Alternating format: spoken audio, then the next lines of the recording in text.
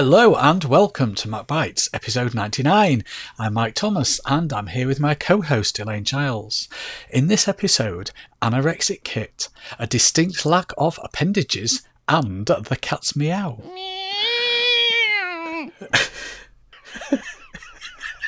Oh, it's good to be back, isn't it? Is that in case you can't find a sound effect? I'll have you know that was a genuine cat. Oh. You've lost it already. We've not even got going. I have lost. Right. Did you bring the teeth? But first, the 2011 MacBook Pro repair program. We've talked about this for the last few episodes. And finally, some good news. Yes, finally, being the key word there. Yes, Apple have accepted responsibility, for a change, for the failings of the 2011 MacBook Pro. We have mentioned it many times, as we've said, but usually in relation to Apple denying that there is a problem.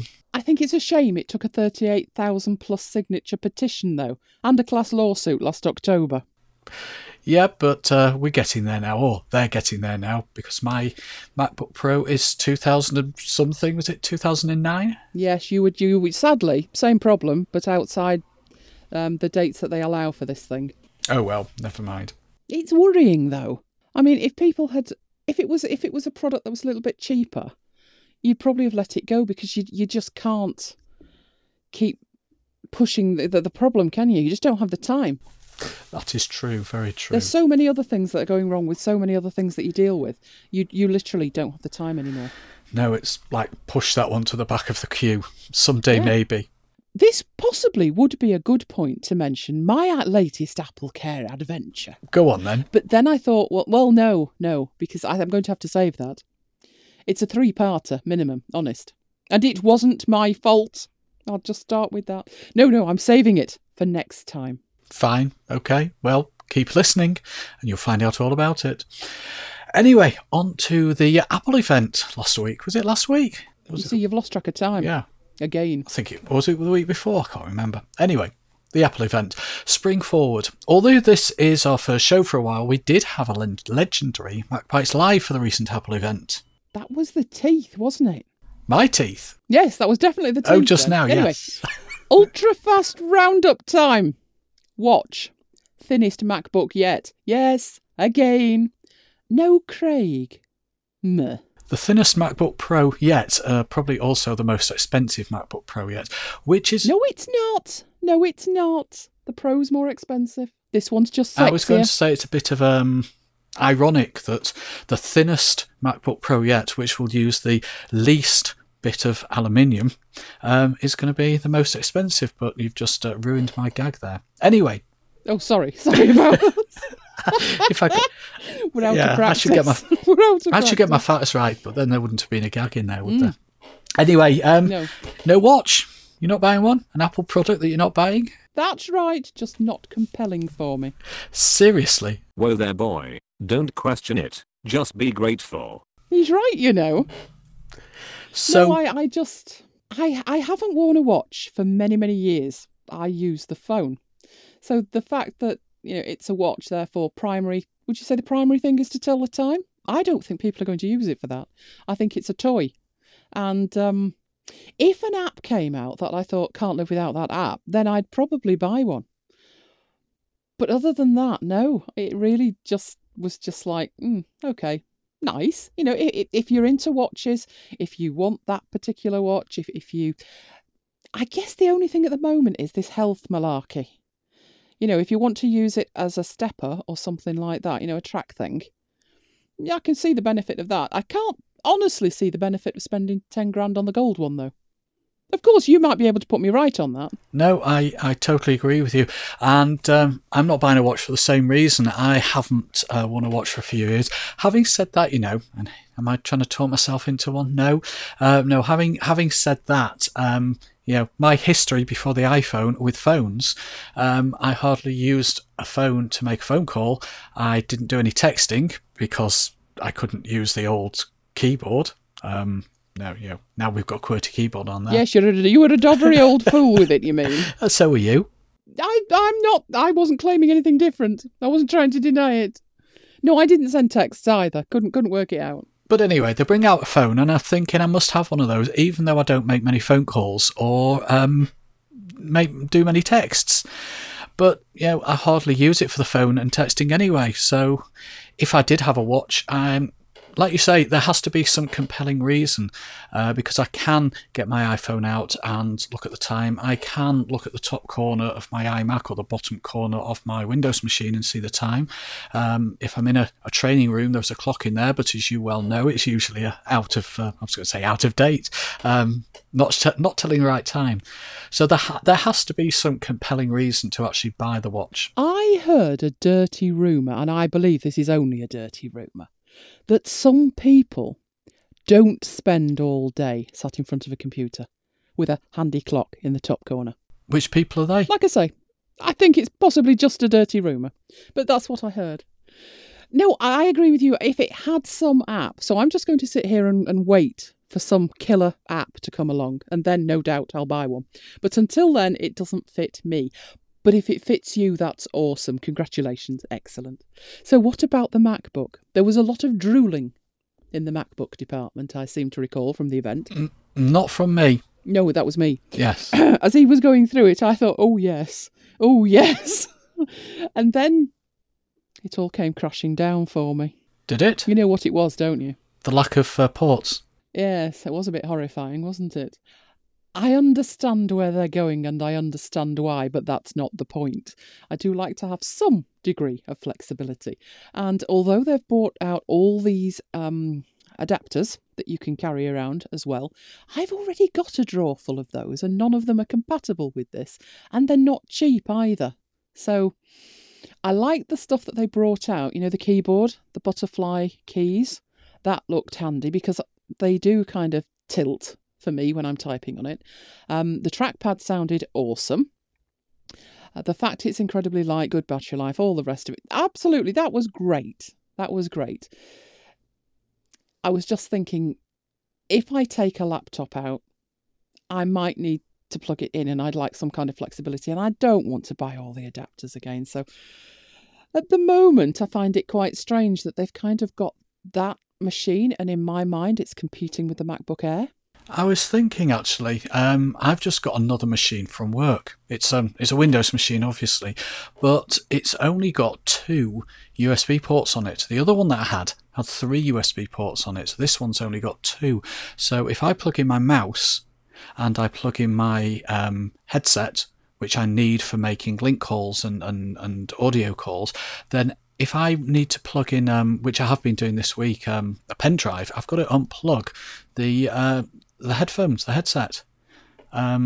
So just like you don't want to carry around a whole load of chargers, I'm finding it impractical with 2 at work on this Windows machine. So heaven help me with a new MacBook. Yeah, none. That's what I think they're forgetting, but it's obviously not intended for people like us.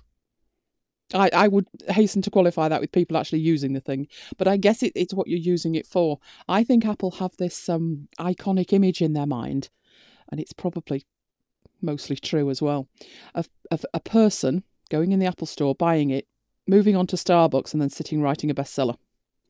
And they're not talking to anybody, so they don't need a headset, and their music's coming from their iPhone, so they don't need that either. So they literally just need a machine with decent battery life and just to sit typing.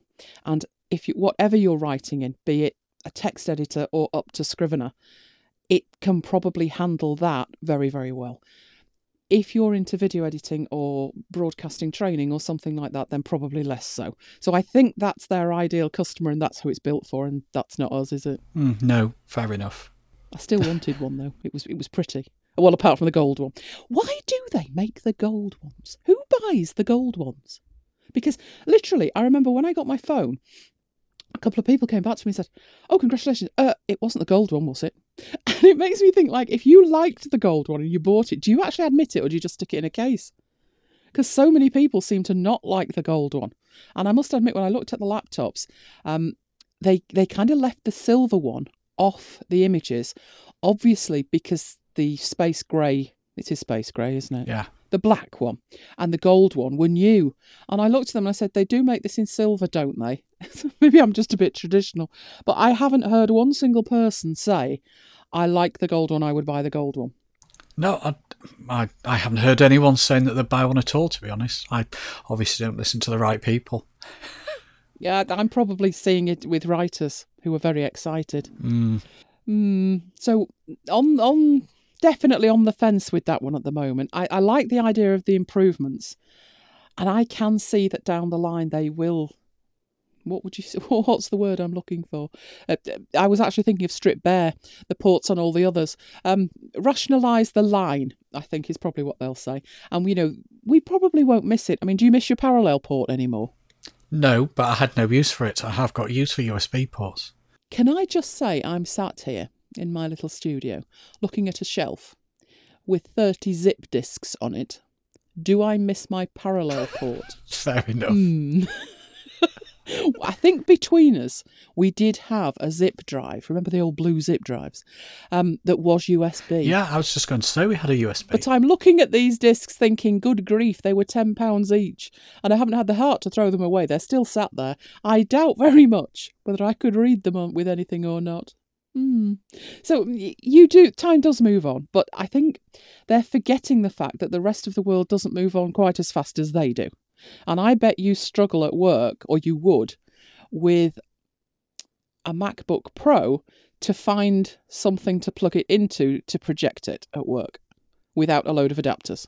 I probably would, yeah, I would. But I bet you could use your Windows machine, even that skinny thing, the new one. I bet you could just plug a VGA projector into that one. Yeah, no problem. Exactly. This is what they're forgetting, and I just don't fancy the huge bag of adapters that I'm already carrying, to be honest. But anyway, yes. Nice event, though. Nice to see Kit and lust after it and then literally just walk away. It's a bit like going into a restaurant, isn't it, and looking at the dessert trolley and saying, yes, it's all very nice, but you know what, I just don't fancy any. And not feel that you're depriving yourself. Is this just a me thing? I don't know.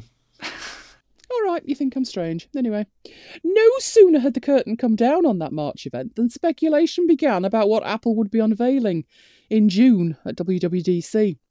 According to a piece I read on BuzzFeed, Apple will finally update the Apple TV. I know, the old ones are the best, aren't they? The last update was 2012, but rumour has it... We don't do rumours, do we? No. OK, speculation has it... You won't notice the edit there.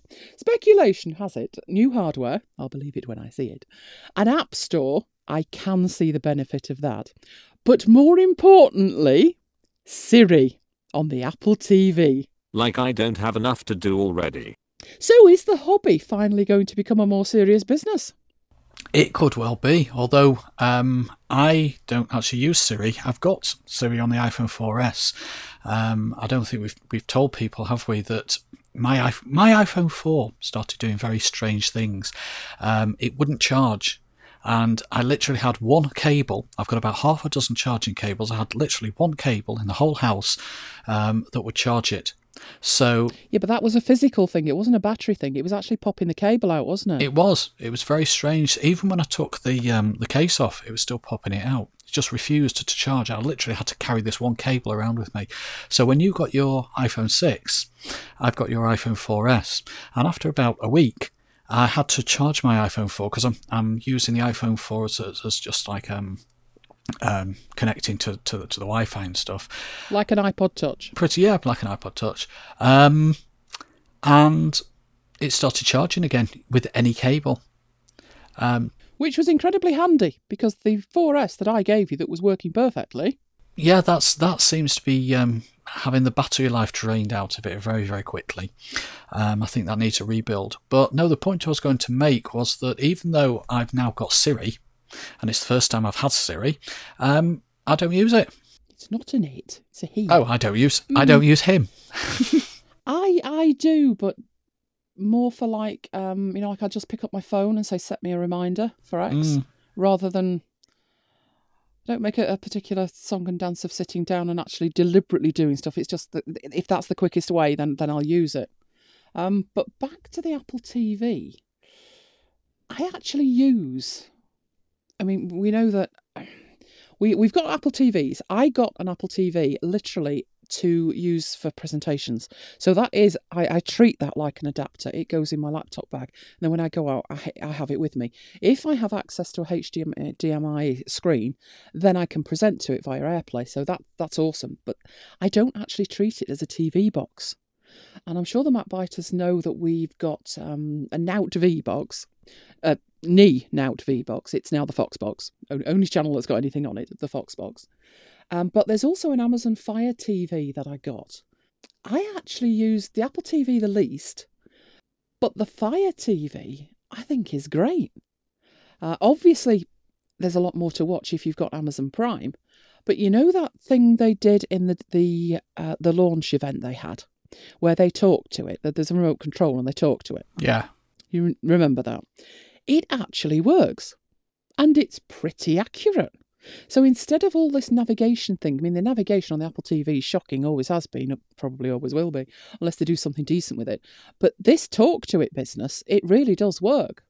So add that to Amazon Prime, and I find that one's probably got more use. I just treat the Apple TV as a connector for a projector, and that's it. So I'm waiting to be wowed in June. Do you think it'd be worth buying a TV for? No. No, I'm being silly, aren't I? I wonder, they could do so much more with it though, couldn't they? For in a professional capacity, for presenters.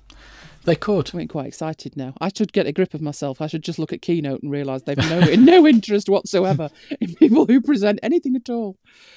Silly me. But I live in hope if I die in despair. We'll see. See what happens. Should we move on to something totally different and talk about selfie sticks? Oh, this is totally different. All yes, right. Selfie sticks. Following on from the ban of large phones from football stadiums, which we talked about a while back, comes news of another ban, but this time it's selfie sticks, as Manchester United and Manchester City have banned selfie sticks from the Etihad, which is City Stadium, and Old Trafford, which is United Stadium. Who uses these things? And why? Young girls, I believe. Really? What do you know about young girls? Yeah, let's move on. I'm not feeling the love for selfie sticks. Twit sticks, as I call them. But apparently there's a new spin on it anyway. Selfie sticks all old hat. It's now the pop stick. You're wondering, aren't you? I am. Yes. Well, obviously, like you said, young girls. I think it probably is it's a young person's sport, isn't it? And you've got that thing of you have to carry it, don't you? It looks like a truncheon to me. You know, one of these extendable truncheon things. So obviously the problem is you've got to have somewhere to put it, as it were. I could think of a few places. But this pop stick is fabric, and it wraps around your wrist. What you then do is you take it off, and it's like some kind of military grade material, and you kind of flick it forward. This is not good on an audio show, is it? You flick it forward, and it becomes rigid enough to hold a phone at the end of it. And then when you've finished, you roll it back up again and wrap it around your wrist. So the idea is that more people will buy it, particularly men, because it's easier to carry around. It's still a selfie stick though, isn't it? It is, yeah. But so you put it on your wrist. Yes. What about the watch? Oh, you're going to run out of appendages, aren't you? You are. Good thinking. Yeah. I still think it's idiotic, but far be it from me. I think if you've got a camera, you'd be taking pictures of your surroundings and other people, not necessarily yourself. Right. There's something illogical about that, but never mind. Okay. Should we go on to something that's actually about computers? Oh, yes, please. Okay. Office 2016 for the Mac. A teasing preview from Microsoft. Yes, it's the first preview of the very new, very latest version of Office for Mac. About time. It's been a while. It's got Word, Excel, PowerPoint, Outlook and OneNote in it. And thankfully, the biggest change I've seen so far is the interface. Do you remember 2011? I do. I've got it in front of me. I had to use it when I had to use it, but my whole rationale with it was, oh dear, I've got to use something in Office. Get in there, get out. And literally, the interface was horrible. Well, the new one is much improved. It's Retina ready. I don't have a Retina Mac of any description, but I've heard tell it's gorgeous, so I'll go with that. To me, what was more important was it was a much, in capitals, better install experience. You probably didn't notice. You'd certainly notice if it was as badly behaved as the last one. The first thing it does is it puts the apps in the applications folder. You wouldn't think that was difficult for an installer, would you? But if you remember last time, it created a subfolder, Microsoft Office 2011, and it stuck them in there. Now it doesn't. It puts them where they're supposed to be, like all the other apps. And another thing the old installer used to do was put icons on your dock. Do you remember that? Yeah. Yeah. First job, get rid of them. But it annoyed me that it did that because, the dock, you've only got so much real estate for the dock. I think it's presumptuous to assume that you want them there, especially with Alfred and the new version of Spotlight. Anyway, it doesn't do that anymore either. And no reboot required. I had the whole thing downloaded and installed in under 5 minutes. Now, admittedly, I got a decent internet connection, but it did install in under 2 minutes, which was, I thought, amazing. So once I'd had a look at it and build and cooed over the interface, I then got down to the really important things. How important is Word these days? And I thought about it and thought, when was the last time you sat down, opened Word, and started creating a document? And literally, I did have an answer for that as well. You're surprised, aren't you? And I thought, I can tell you exactly when that was. It was 2006. Because there are now much better alternatives for written projects. Most of mine start in Scrivener. If not Scrivener, then the magnificent Ulysses, review shortly.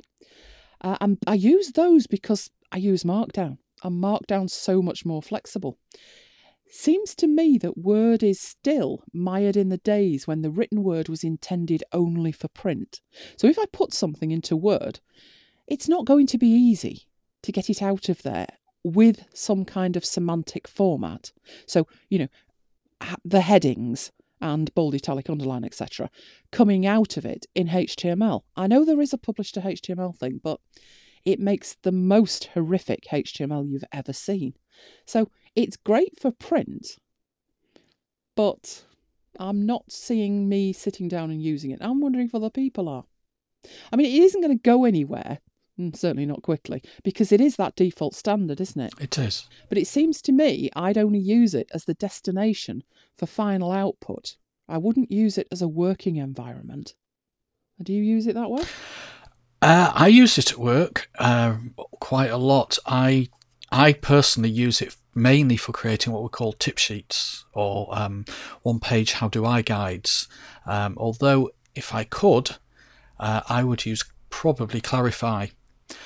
I do know that a lot of people where I work use it for other documents, standard operating procedures and things like that. So there are a lot of technical documents that need a word processor. I can see that, but when those documents are created, gone are the days when you probably do hit the print button. You will probably output that to some other format, maybe PDF, probably PDF if in the case of a technical document, maybe HTML, and then you need to put it somewhere that people can access it. Otherwise, there is precious little point in creating it in the first place. And that's my point. It's quite limited in its output. Yeah. I know Scrivener has now got a site-wide license in Cambridge University, which I think is quite forward-thinking of them. Obviously, a lot of research going on there, so Scrivener excels at research. I think Word's much more use in conjunction with the Microsoft templates.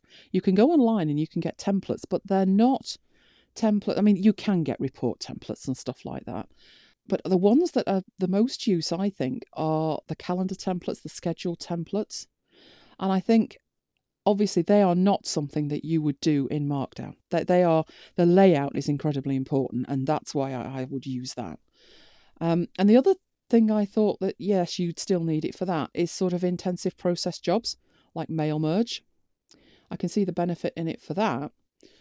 But other than that, I really did question the significance of Word. Luckily, I thought there's probably more importance with Excel, which is your area.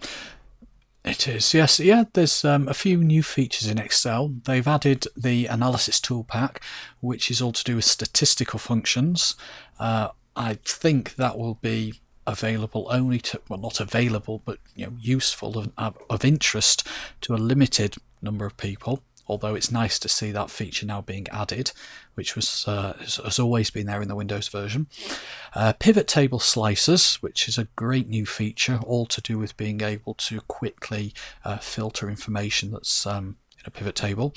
But now they've also added or made the keyboard shortcuts to be compatible with the Windows version. So a good example of that is F4 to make a cell reference absolute in a formula, which in the Mac was, I think it's Command and T or Control and T. And now you can still use that, but F4 has always been the one that I've used. And now you can use that in here as well, which is great. It means that that muscle memory, you don't have to go away and think about the Mac shortcut particularly. So yes, there's a... I don't use Excel that much that I'd actually notice that the keyboard shortcuts weren't the same. I'd probably crank up a VM to use Excel because, like I said, the interface used to annoy me so much. I think it's quite surprising it's taken that long. My first thought was, how long before Apple make the thing even thinner and even smaller and there are no function keys? I can see the day. Let's not go there. You're worried now. They only just fixed it, and then Apple will go and break it. PowerPoint's where I spend most time, and there are nice new features and some useful features. Yes, take note, Apple. Useful features for presenters. Sections are awesome. I think you were playing around with sections when you were actually doing a presentation, weren't you? Yeah. That has been missing in every presenter's thing. But if you think about it, having sections of a presentation is actually incredibly important, and their implementation of it's quite nice as well. You may have some slides that you're doing before a demonstration, for example, so you can put them together within one section and then move on to another section. So I really like that. They've got a new presenter view. It displays the current slide, the next slide, notes, and a timer. And then obviously you can have your slides on a big screen or your main screen. There's also a thumbnail track at the bottom, and that thumbnail track is always on, and that is actually quite useful. But the most useful thing that's in there is an area where you can add notes. So it's a dedicated note-taking area during the delivery. So if you think about delivering a presentation, I think in Keynote you can actually add to the notes while you're delivering, but then they all get mixed in together. There is only one note-taking area. But you know when you're doing a presentation and somebody asks a question and you say, yes, I've got a document about that, I'll send it to you. Yeah. And then you're frantically looking for a pen because your computer is delivering a presentation. It looks very unprofessional to come out of Keynote or PowerPoint and then make a note and then go back into it. This area gives you a dedicated note-taking area during the presentation. You don't have to come out of it, you just click in it and then you just type. And that's actually incredibly useful. So I really like that. I found it interesting, the handling of a 3-monitor setup, because there seems to be no logic to how any presentation application handles multiple monitors. It struggles with one, once you add more on. The main screen had the slides on it, and the secondary screen had the presenter view, which was what I expected. But I was wondering what the third screen would show. Now, in Keynote, the main screen has the slides, and the secondary and third screen both have the presenter view, which can be quite disorientating, believe me. What I wanted when I looked at Keynote, well, apart from more options, was to have the third screen ignored. Just pretend it's not there. And that way I can put things on it that I can refer to. And you talked about that in relation to presenting presenters' notes. Well, no, not presenters' notes. Notes that are in Evernote or something like that. Yeah. That you can't see. And obviously you then have to use an iPad as well, which is why when I present, the desk is full of iPads. And I've actually got an old 3G phone, and that's my timer. It sits there and I can see my countdown, for when the shepherd's going to come on with a hook and get rid of me. In PowerPoint, the third screen is totally ignored. It is completely ignored, so you can put anything on it you like. You can see it, but you're not limited to your presenter view, and your audience can't see it at all, which I think is great. Really important for presenting virtually, but to be honest, very little's changed with the presenter view since the only option was a projector. And I seriously think they're missing an opportunity. They need to talk to those actually trying to use the software in a more modern context. Because at the moment, inflexible. They just need to add some options. I don't think options are ever a bad idea. But Apple and Microsoft seem to have a problem with that. Why won't you let me decide, not which screen is the primary one and stuff, but why won't you let me decide that I don't want it on that screen? I just want it on this screen, or I want it on 1 out of 3 or 2 out of 3. Or 3 out of 3 if I'm crazy. I've got nothing else to see. But there is still very little, as far as I'm concerned, in relation to real customization. I don't think they do talk to the people who are actually using it. And it certainly wasn't designed for presenting virtually, was it? No. If you think about presenting virtually, the thing is, you will have some kind of control room for the system you're using. So if you're using WebEx, there is a WebEx presenter view, isn't there? Yeah. The deliverer's interface. If you're in Connect, you have a single window where you can see, they're called pods, they're sections of the screen.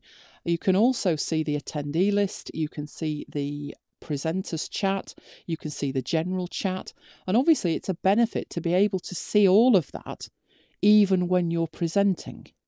I know I probably am a unique case that I don't just have one of those control windows, I have 2, because I'm presenting via Connect for the chat aspects of it and all of that, but I'm also broadcasting it live to YouTube at the same time. So I also have a whole application set up for that. So that's on this third screen, and it is handy to be able to monitor that. And that's why I think I would just like the control of it. I think that's why when you attend a lot of virtual training sessions, people don't present the slides. They go into that, what's that view? They're like the thumbnail view on the side. Sort of view. Yeah, slide sort of view. And, maybe if they're clever, they'll try and turn the toolbar off. But a lot of them don't even do that. They just take PowerPoint, they size the window so it virtually fits the screen, and then click from slide to slide. And the problem with that is you're working ahead because you can see the thumbnails. You're also probably mentally thinking how many slides till the end, aren't you? Most people do that anyway. So and also if you're in slide edit mode, which is actually what I meant, not sort of view, the thumbnails are on the left in edit mode, you can see the speaker's notes at the bottom. Exactly, and you can't hide that, because if you can see them, the audience can see them. It's just not intended in any way, shape or form for people presenting virtually. But more and more people are presenting virtually, and they are completely missing a trick. And this is what I don't understand.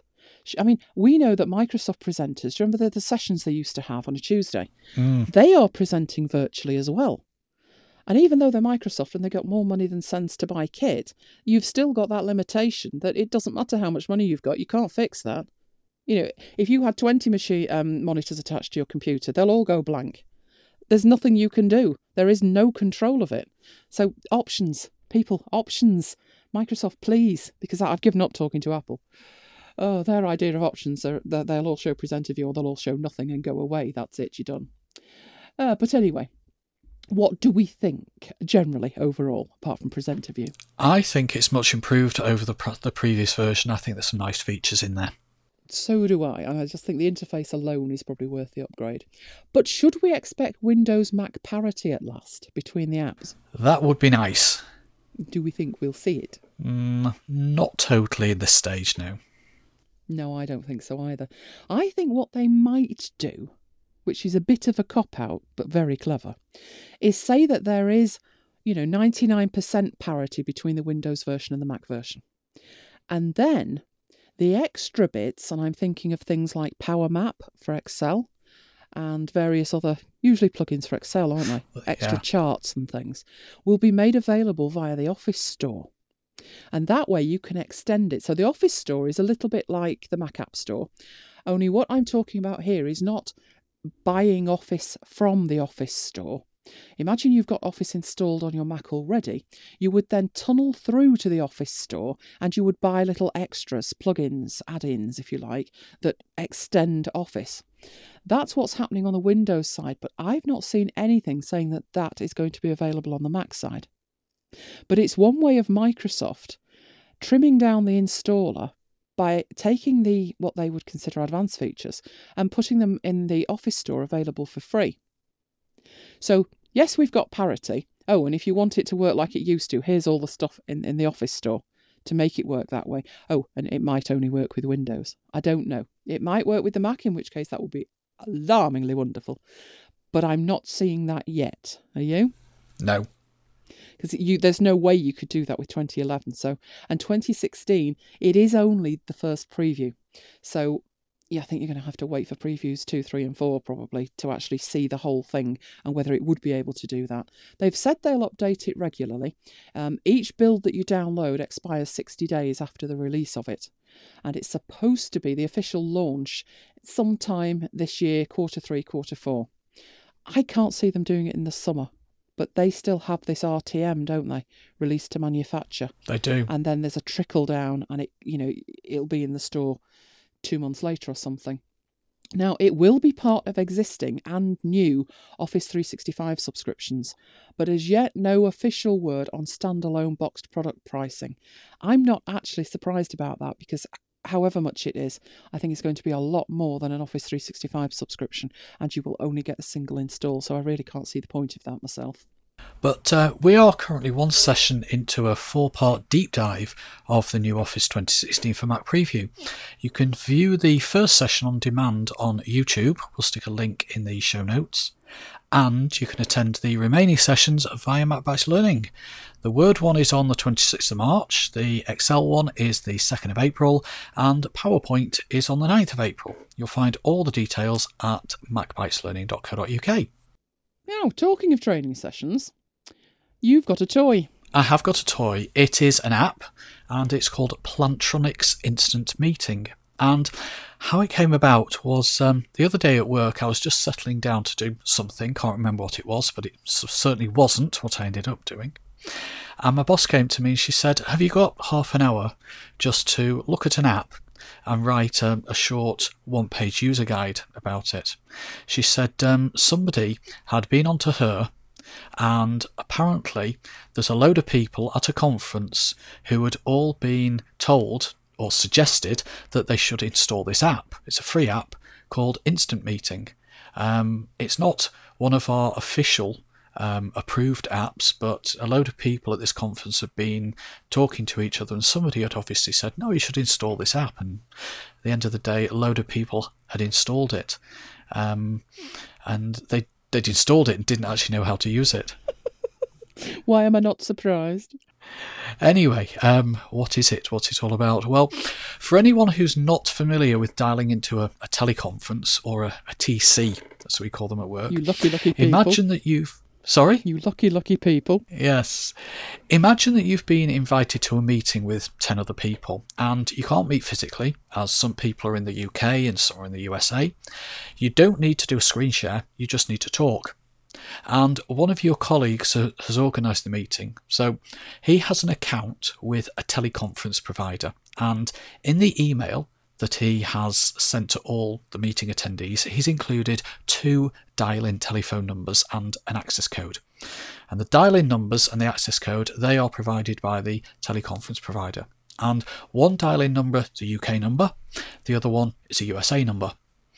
Each participant dials the appropriate number, and then they get an automated voice that says, welcome to the conference call. And then they ask them to type in their access code. And once they've done this, they'll be connected to the meeting. We should put a link into that YouTube video. I was thinking about that. You know the one I mean? Yeah, when we were preparing What it's this. really like, not the theory. Yes. What it's really like. Yes, that way anyone who's never dialed into a teleconference will get the full experience. Oh, that is the full experience. It is. I will warn people, it is a parody, but it is the truth. Trust me, I've heard him. It's the truth. Anyway, onto the app. Instant Meeting, which is available for iOS and Android, provides you with one-touch connection to any conference call. The way it works is that it automatically identifies conference call dial-in numbers and access codes in your calendar appointments. And it can also send you a reminder as well just before the meeting. Now, on iOS, the first time you run the app, it will go through a series of questions. So it asks you for permission to access your calendar, which you've got to do. Whether you want it to send notifications, you can opt out of that, and whether you want it to access your current location, which is quite useful because what it will do, where there are multiple dial-in numbers, it will select the most appropriate one for you. Every time you run the app, it synchronizes to your calendar, and then it displays a list of your upcoming appointments that, in its opinion, contain a telephone number and a conference code. Now, sometimes it gets that wrong. For example, I had a face-to-face meeting at work in a room, and the room number was 2345, for example, and it thought that was a conference code number, so it doesn't always get it right. But if you tap on the meeting, so you pick your meeting, you tap on the meeting, and the next screen that comes up displays the meeting details, and at the top of the screen are the dial-in number and the access code, assuming those are correct. They have been picked up by the app from the body of the meeting invitation. And if there is more than one dial-in number, like in my example there was a USA one and a UK one, then the first one from the body of the meeting invite is pre-selected. And if you want to select a different one, all you do is tap on the dial-in number, and it moves that up to the top section of the screen. Then all you do to connect to the meeting is literally tap the call button that's at the bottom of the app. And the app uses the built-in phone app to dial into the conference, so you do need a phone signal, and you are then obviously using the phone on your device, so you can't make other calls, you can't take other calls. What it does is it calls the dial-in number, and then as soon as the dial-in number answers with this automated voice, it then automatically enters, in inverted commas, the access code and connects you to the meeting. So it literally is a couple of taps and dials you into the meeting. Sounded perfect to me. I will be testing it out tomorrow on one of your sessions, but I did a quick test today. It found 2 events on my calendar, like you're saying. They weren't telecons. They were 2 sessions, and it said Office 2016. So I obviously took the 2016 and saw it as a number. What I thought was, I don't really want to be looking. I could imagine I'd have 20 or 30 sessions over 3 weeks that weren't telecons, and I didn't want to see them. So I wondered if I could delete them. It is actually really easy, and you don't delete them from the calendar, because that was your concern. If you delete them, would you delete them from the calendar? There's an edit button in the top right, and you're actually just hiding them. So you could even hide one that is a telecon that you didn't want to use that system for. So, and no, it didn't delete them from the calendar, and you can add them back. It doesn't remove them, it just really hides them, which I thought was great. My concern was more that it would be interesting to see how it handled the numbers, because not all telecon numbers are free. When I dial into a telecon, I do it via Skype. So I'm looking for a number that's free on Skype. And I was using the 0808 number, which is free on Skype. And you said you'd have to check that number if you're using a mobile. And when I did, I'm with O2. And there's a whole page, I'll put a link into the show notes for that gives you a list of all the numbers. To see what price they would be. And I found that 0808 numbers, even though they are supposedly a free phone number, are not free from a mobile. So I had to change my telecom code to 0208, which wouldn't be free from Skype, but is free from a mobile because it's treated as a normal landline number. I thought that was just confusion for the sake of it, but I mean, it's nothing to do with this app. It's just the way telecom companies work, isn't it? It is. It's O2, it's BT, it's whoever. The 0870 number, is the traditionally expensive number, but some 08 numbers are now free, both landline and mobile, but others are not. And I don't know about you, I can remember the 08 part of these numbers, but I don't mentally have a list of 15 others at the end to know instantly which are free and which aren't. There's also the advent of these other numbers, 03 numbers. Now, I had to ring an 03 number, and there was no way round this. It was some kind of call centre, and I had no choice. I had to ring this 03 number. And I just grabbed a landline phone to ring it because I thought I've not got time to be finding out how much this costs from a mobile. And I worked on the principle it was bound to be cheaper on a landline, which is usually fairly safe, isn't it? Yeah. I mean, I have unlimited minutes, but depending on whether this was a free number or not. So I dialed it from a landline, and I was on the phone for no more than sort of 4 to 5 minutes. When the bill came in, it was like £1.85, and I thought, good grief, was I ringing a sex chat line there? But no, but I then found out, as I did a bit of research on it, that 03 numbers, including the ones I was ringing, so it's a standard across the board, all 03 numbers, are free on O2. So I could have saved myself a fortune there.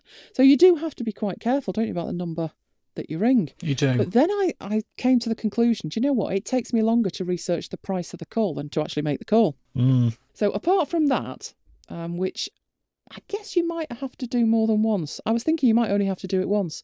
But when I'm dialing into you, it's always the same telecom details, isn't it? It is. But a lot of other times when I've got virtual sessions online, they're not. Each one's different. So you would have to do that each time. I guess you'd get used to the numbers, though. Then you would know that an 0808 is not free and an 03 is. So as long as they make enough numbers available, and I think it's pretty safe to say, at least on O2, that all landlines are included, then you should be fairly safe with that. But it's an awesome app, isn't it? It is. It's a great app. I'll report back how it goes with you at work and me here. Okay. Rather than us sadly sitting next to each other and testing it. Shouldn't admit that, should we? No. This is what we do. It's all in the interest of research. Anyway, following on from our 3-part look at various aspects of WordPress, this time we're changing tack and we're focusing on the WordPress database and how to work directly with it. And want to look this episode at something called SQL Pro, which is a Mac app. Now, when you install WordPress on your site, it installs a bunch of files, and these files are the actual WordPress application. They contain the code to make the WordPress application actually work. And it also installs a database on your website. So all the text-based content for your website is stored in the database. So, for example, when you create a blog post, the content of that post is stored as a single record in the posts table of the database, along with things like the post date, the category, and several other pieces of information. Any images that you have, so any JPEGs, any PNGs, for example, are stored outside the database, but are referenced by their URL. Now, if somebody submits a comment, as many of you do on the show notes on the MacBite site, it's stored in the comments table, along with things like the name and the email address of the person who submitted it, the date it was submitted, the ID of the post that it relates to. And all the configuration information is stored in the database too. So things like the website URL, the admin usernames and passwords, although they are encrypted, and plugin information is often stored in the database as well. I think we discussed plugins in one of our previous episodes, but these are little add-in applications that give more functionality to WordPress. So not the plugins themselves, they're not stored in the database, but configuration information usually is. Now, sometimes you need to access the database directly. Many times you don't, but as an example, if we take the Excel Trainer, which, as many of you know, is one of the websites that I have, each tutorial that I write is a post. And what I wanted was a spreadsheet that listed all the tutorial titles and all the dates. I'm not going to go through what I did with that, but I did need a spreadsheet that had that information. MacBites Learning, I wanted a list of all the training sessions that we've delivered and the dates they were delivered. And the same with my own personal blog. I wanted a list of all the blog post titles. Now, there might also be times where you need to access the database directly to troubleshoot. You might need to change data that can't be changed via the web interface. So there are quite a number of reasons that you might need to access the database directly. Now, you may be able to access the database via your web host control panel. We can log into our web host control panel, and we can use a tool that's built in there to actually access the data in the database. But to be honest, it is quite unfriendly. It's not the easiest of ways to do it. So it is better to use something like SQL Pro, which is free. It's a free app. It's for OS X, as I said before. So what you do, you start by creating a connection to your database. So you'll need the database name, the username, and the password. Now, these are not your WordPress login details. You will have defined those pieces of information, the database name, the database username, and the password, when the database was first created during the WordPress installation. And you can actually connect to as many databases as you like. So, like for example, if we've got 10 websites that are running on WordPress, and each website has got a database connected to it, then you would need, or you could have, 10 connections. So each connection has a name to identify it within the app, and you can actually connect to any MySQL database. So it doesn't just have to be the WordPress ones. Now, a recent enhancement is the ability to export the connection definitions, so that's useful for backup and for sharing. So, for example, if you wanted to have a copy of all the database definitions, rather than setting them up from scratch, I can just export them, give them to you, and then you can import them. Once you're connected to a database, you get a list down the left-hand side, which is all the tables in the database. You double-click to open one. You see the table containing the data, and you can do things like sorting the table. You can delete a row, so delete a record. You can add a new record. You can edit the data, and you can export to a CSV, which can then be opened in Excel. And that's exactly how I did what I needed to do.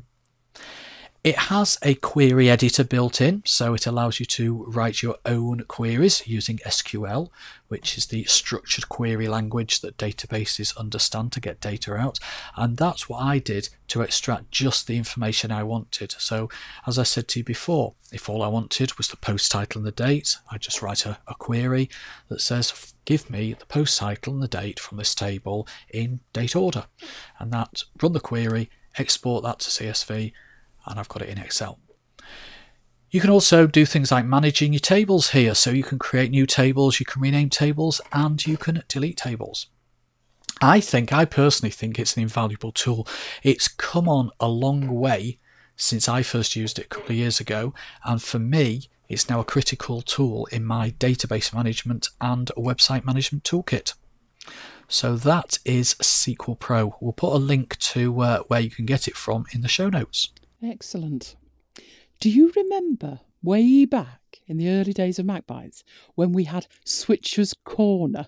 I'll never forget it. I'm resurrecting it. Brace yourself. Ah, crap! It might be better to call it Challenge of the Week. But I was challenged this week, wasn't I? You were. Oh, yes. I acquired, only temporarily, don't panic, a PC belonging to the daughter of a friend. It had, what's the best way to explain it? Died a death? Yeah. Actually, more accurately, it had become disinclined to let her log in. Pretty fundamental when there was only one user account. So you would turn it on, and a suitable time later, probably about 20 minutes, Windows 7 booted up, and there it was. Hello, click here to log in. And when you did, put your password in, nothing. It just came back and said, log on service failure, which isn't great. Bit of Googling, it's a corrupt account, maybe. Or it could be it's looking for a domain server. And how a domain server works is you put the password in, and instead of it checking the local machine for the veracity of this password, it passes it off to a domain server for that. But this had never been on a domain. So it looked like it was a corrupt user account. No way round that with only one account on the machine. Annoyingly, my first thought was, wouldn't have happened if there hadn't have been a password on the account. Now, when I had Windows, I had a single account. I couldn't be bothered putting passwords and stuff in, so I had it just bypass that. So it probably wouldn't have happened to us, would it? No. But you tell people, don't you, to be secure. And that was the downfall of this thing. So, made me think about normal people. You know what I mean? Normal people. I do. Muggles. Normal people. Probably not like us. Not like the Mac biters, not like people who have a notion that they should probably be backing up. But normal people probably don't back up, do they? And if they do, they probably don't do it regularly enough. Don't you think? I think you're right. Yes, guess what? They probably don't have a disaster recovery plan either. I actually do. That's sad, isn't it? But I do. Yes, so most people flying without the aid of a safety net. Now, what's the first question you've got here then? What's your first question, Mike? What's my first question? You're stumped already, aren't you? Yes. Was there anything important on it? Yes. 5 years of photos, 3 years of a degree work, an entire music collection, and all the documents. No pressure then. Should you have more than one user account for such situations? I know when I first got a Mac and I had no clue what I was doing, there was a thing called Applejack. Do you remember that? It was, from memory, it was a way to get into a Mac. You know, Applejack, as in hijack. As I read round the subject, most advice seemed to be create an admin account and then create a user account and only use the user account. I must admit I didn't do that. I'm claiming with my first Mac I had no idea I should do that. So what I did was I created the initial user account, which is an admin user, and then just left it alone. And everything, luckily, happened to be fine. But even when I read that advice, I thought, I'm not seeing the logic of that. Because when my dad got his Mac, I did make the main admin account my account, and I created an account for him. I mean, that was only logical the way he went on. Do you remember when he kept adding icons to the dock and, more importantly, losing them from the dock? Yes. So I had to lock the dock. I can see in those circumstances it makes sense, but if you're the main person who's using the machine, the fact that you'd have two accounts seemed illogical to me. And when I was updating his machine, it was a nightmare. Every time you came to do something, it stopped and asked for an administrator's password.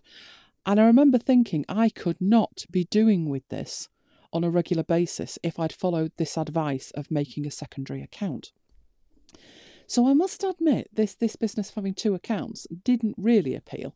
What I'd not considered was getting locked out of my single account.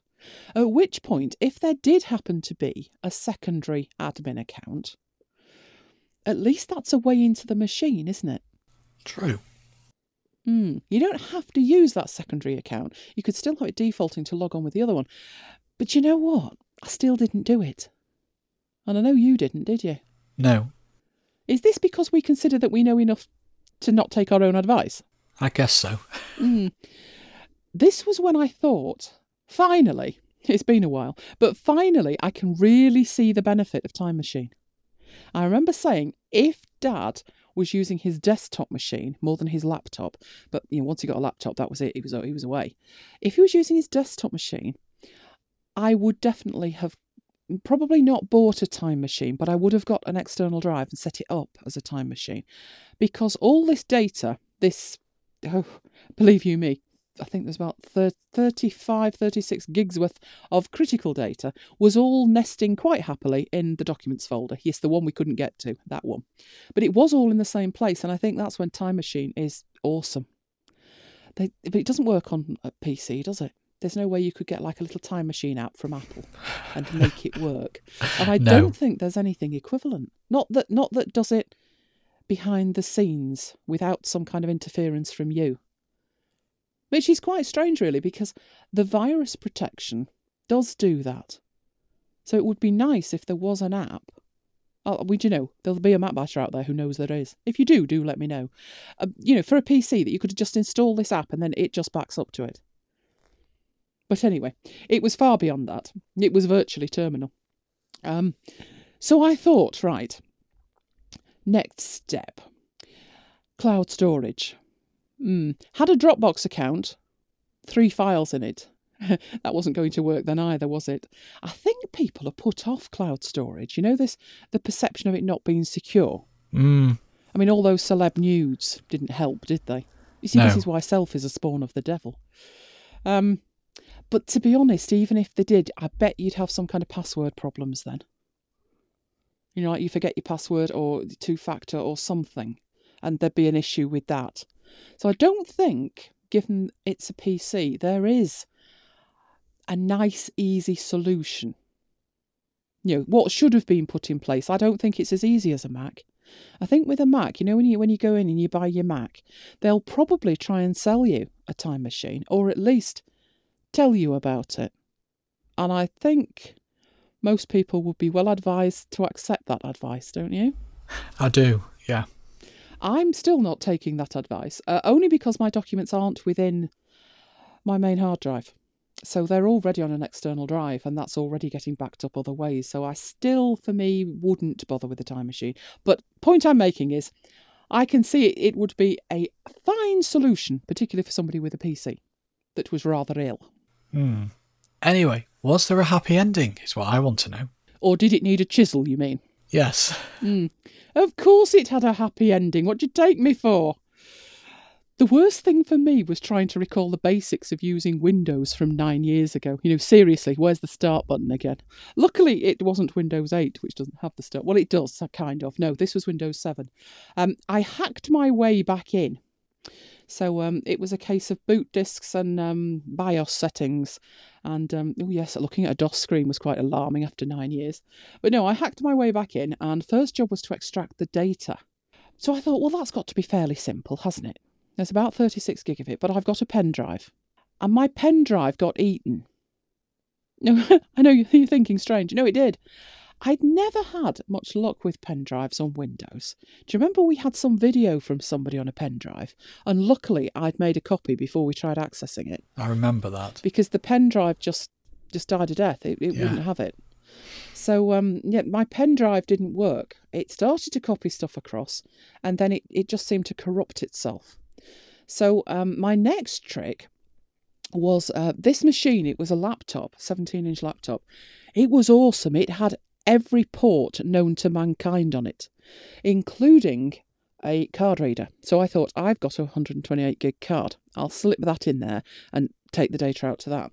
So I tried doing that, and that ended up the same fate as the pen drive.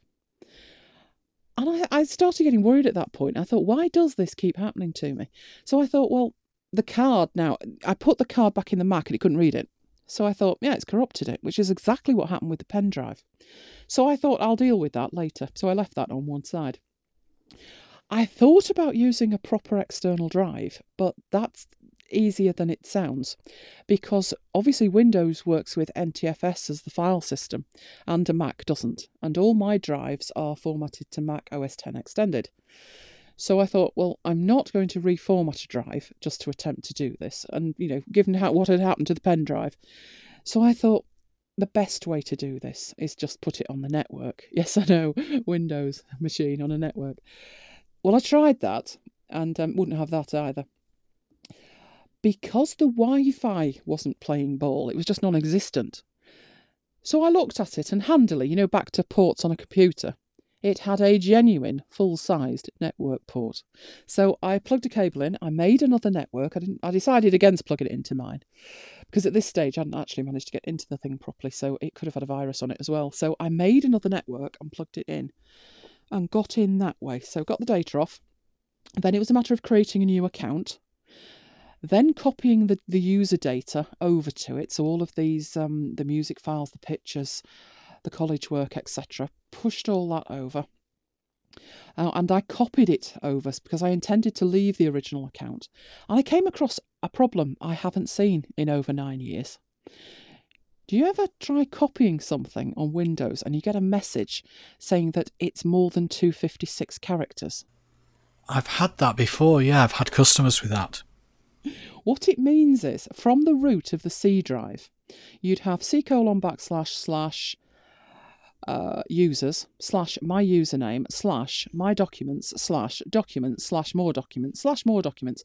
If the entire path, including the file name, is longer than 256 characters, you can forget it. It won't do it. And what had happened was, by this stage, I'd created the new user account, and I'd put a number on the end. So we had the Fred account and Fred2, and that one character had done it. So I looked at this and thought, oh, darn it. Possibly those weren't exactly the right words, but the inference was there. And what I had to do was manually change the names of the files to get those transferred back as well. Then, once I'd done all of that, I added another account, which was a management account. So I set this management account to be an admin of the machine, and then just left it there. Didn't intend to do anything with it other than if there is another problem with the machine, there is already a management account to get into the thing. What I did think was most concerning, and I know Apple work like this now, so it's just as concerning, there were no install media, just a recovery partition, which is completely and utterly useless if the hard drive fails. Luckily, in this case, the hard drive hadn't failed. But I mean, it was just as serious as a hard drive fail if you can't get in for the security, isn't it? Yeah. So I thought, well, you must be able to buy it, or you must be able to download it, because I did have a key, not an activation key, what do you call it, a product key. Found that lurking under the battery. There's logic for you. You've got to dismantle a thing to find the activation key. So I followed the link on there for acquiring media to find out you can actually get the media. I don't know how much it was because I didn't get that far. I only got as far as the bit that said only in the US and Canada. At which point, blew. Yes. Let's not get going on that one, hey. I had to give up at that point, no. What you are supposed to be able to do, which is clever, it's built in, you are supposed to be able to make this media if you need it. So there is an application on there, this machine happened to be a Dell, but an application on there that would handhold you through the creation of the media, which I was intending to do. Ended up not doing it. It didn't seem to like the DVDs. It wouldn't verify the DVDs. It burnt the first one, but then it wouldn't verify it. It did that twice. So I thought, well, obviously the TDK discs that work on my Mac, and Dell doesn't like them. So I had to leave that bit. But I do think that's ludicrous. I think there is still... It would cost them a few pounds to put a pen drive in there, a recovery pen drive. Instead of which, I reckon they could be possibly fleecing people who need to rebuild it, which I think is criminal. But yes, it did have a happy ending. She's a very happy girl now. Very happy girl. Got it all back. Anyway, moving swiftly along, it's that time. Brace yourself, Jane. It's time for... Mac Love Bites. Ooh, this one is all the way from the other side of the world, New Zealand. I love the simple technology of podcasts. Just an audio file in an RSS feed, and it's enabled me to meet and converse with some of the most engaging people on the planet. Podcasts are the second best thing the internet has brought us, after cat videos. And that's from Alistair Jenks. Got to agree, actually, because last weekend we spoke with Alistair on a podcast he was hosting. Yeah, I really enjoyed that. Yes, it was an early morning start for him and a rather late night for us. But it meant that we had a great discussion about training, and you can check that out in Nazillacast 515.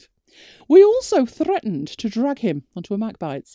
Do you think he's ready for MacBite Siri? I'm always impeccably behaved. It's you two that take some managing. Well, thanks for sharing your podcast love with us all. Oh, and your somewhat dubious passion for cat videos too. Well, that's it for this episode of MacBites.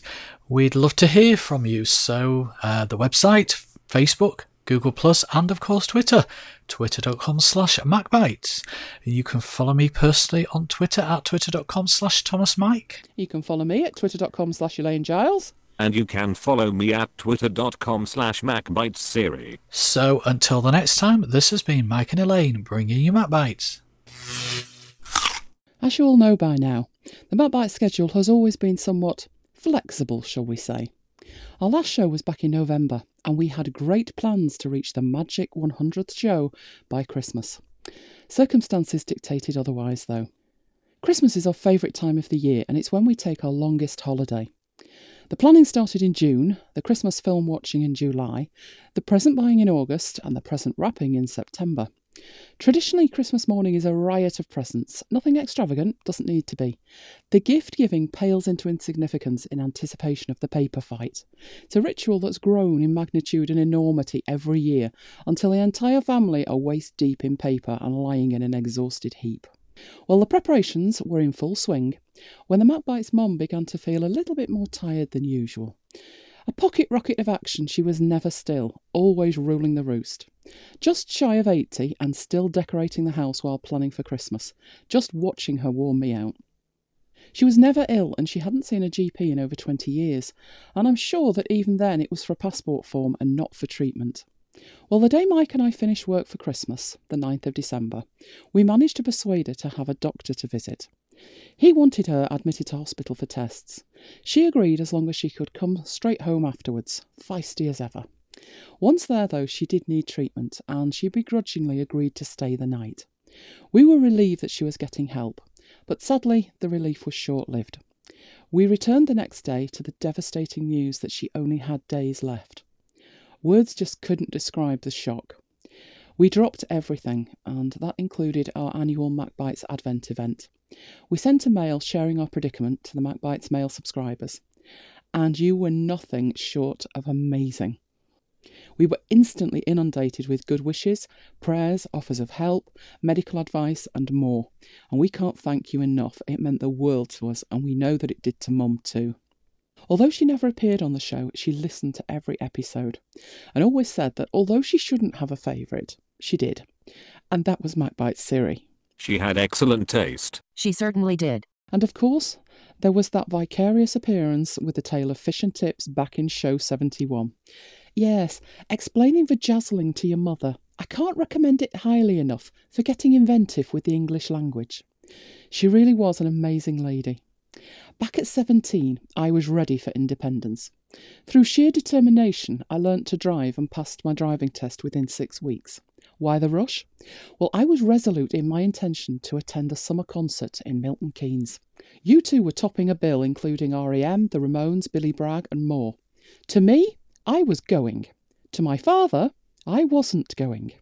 Mum was there, the voice of reason, the purveyor of compromise. Her solution? I was going. Caveat, she was coming with me. Dad was doubly mortified, but he knew when he was beaten.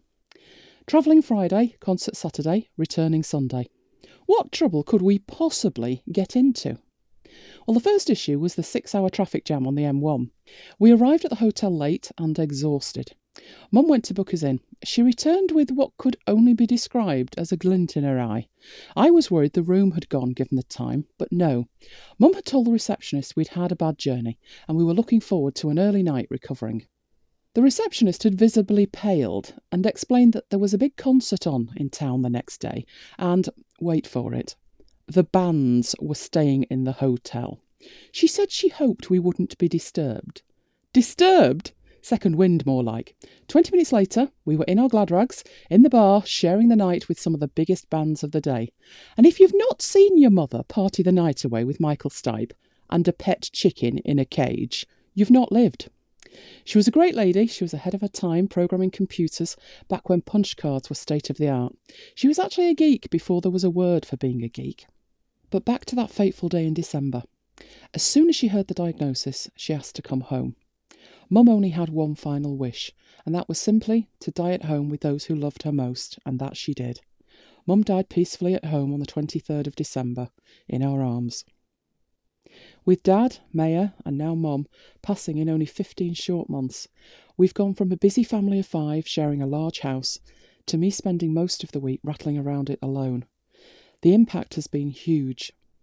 But as you've heard in the show, we're getting there. So once again, thanks for all your very kind thoughts, thanks for listening, and we'll see you next time.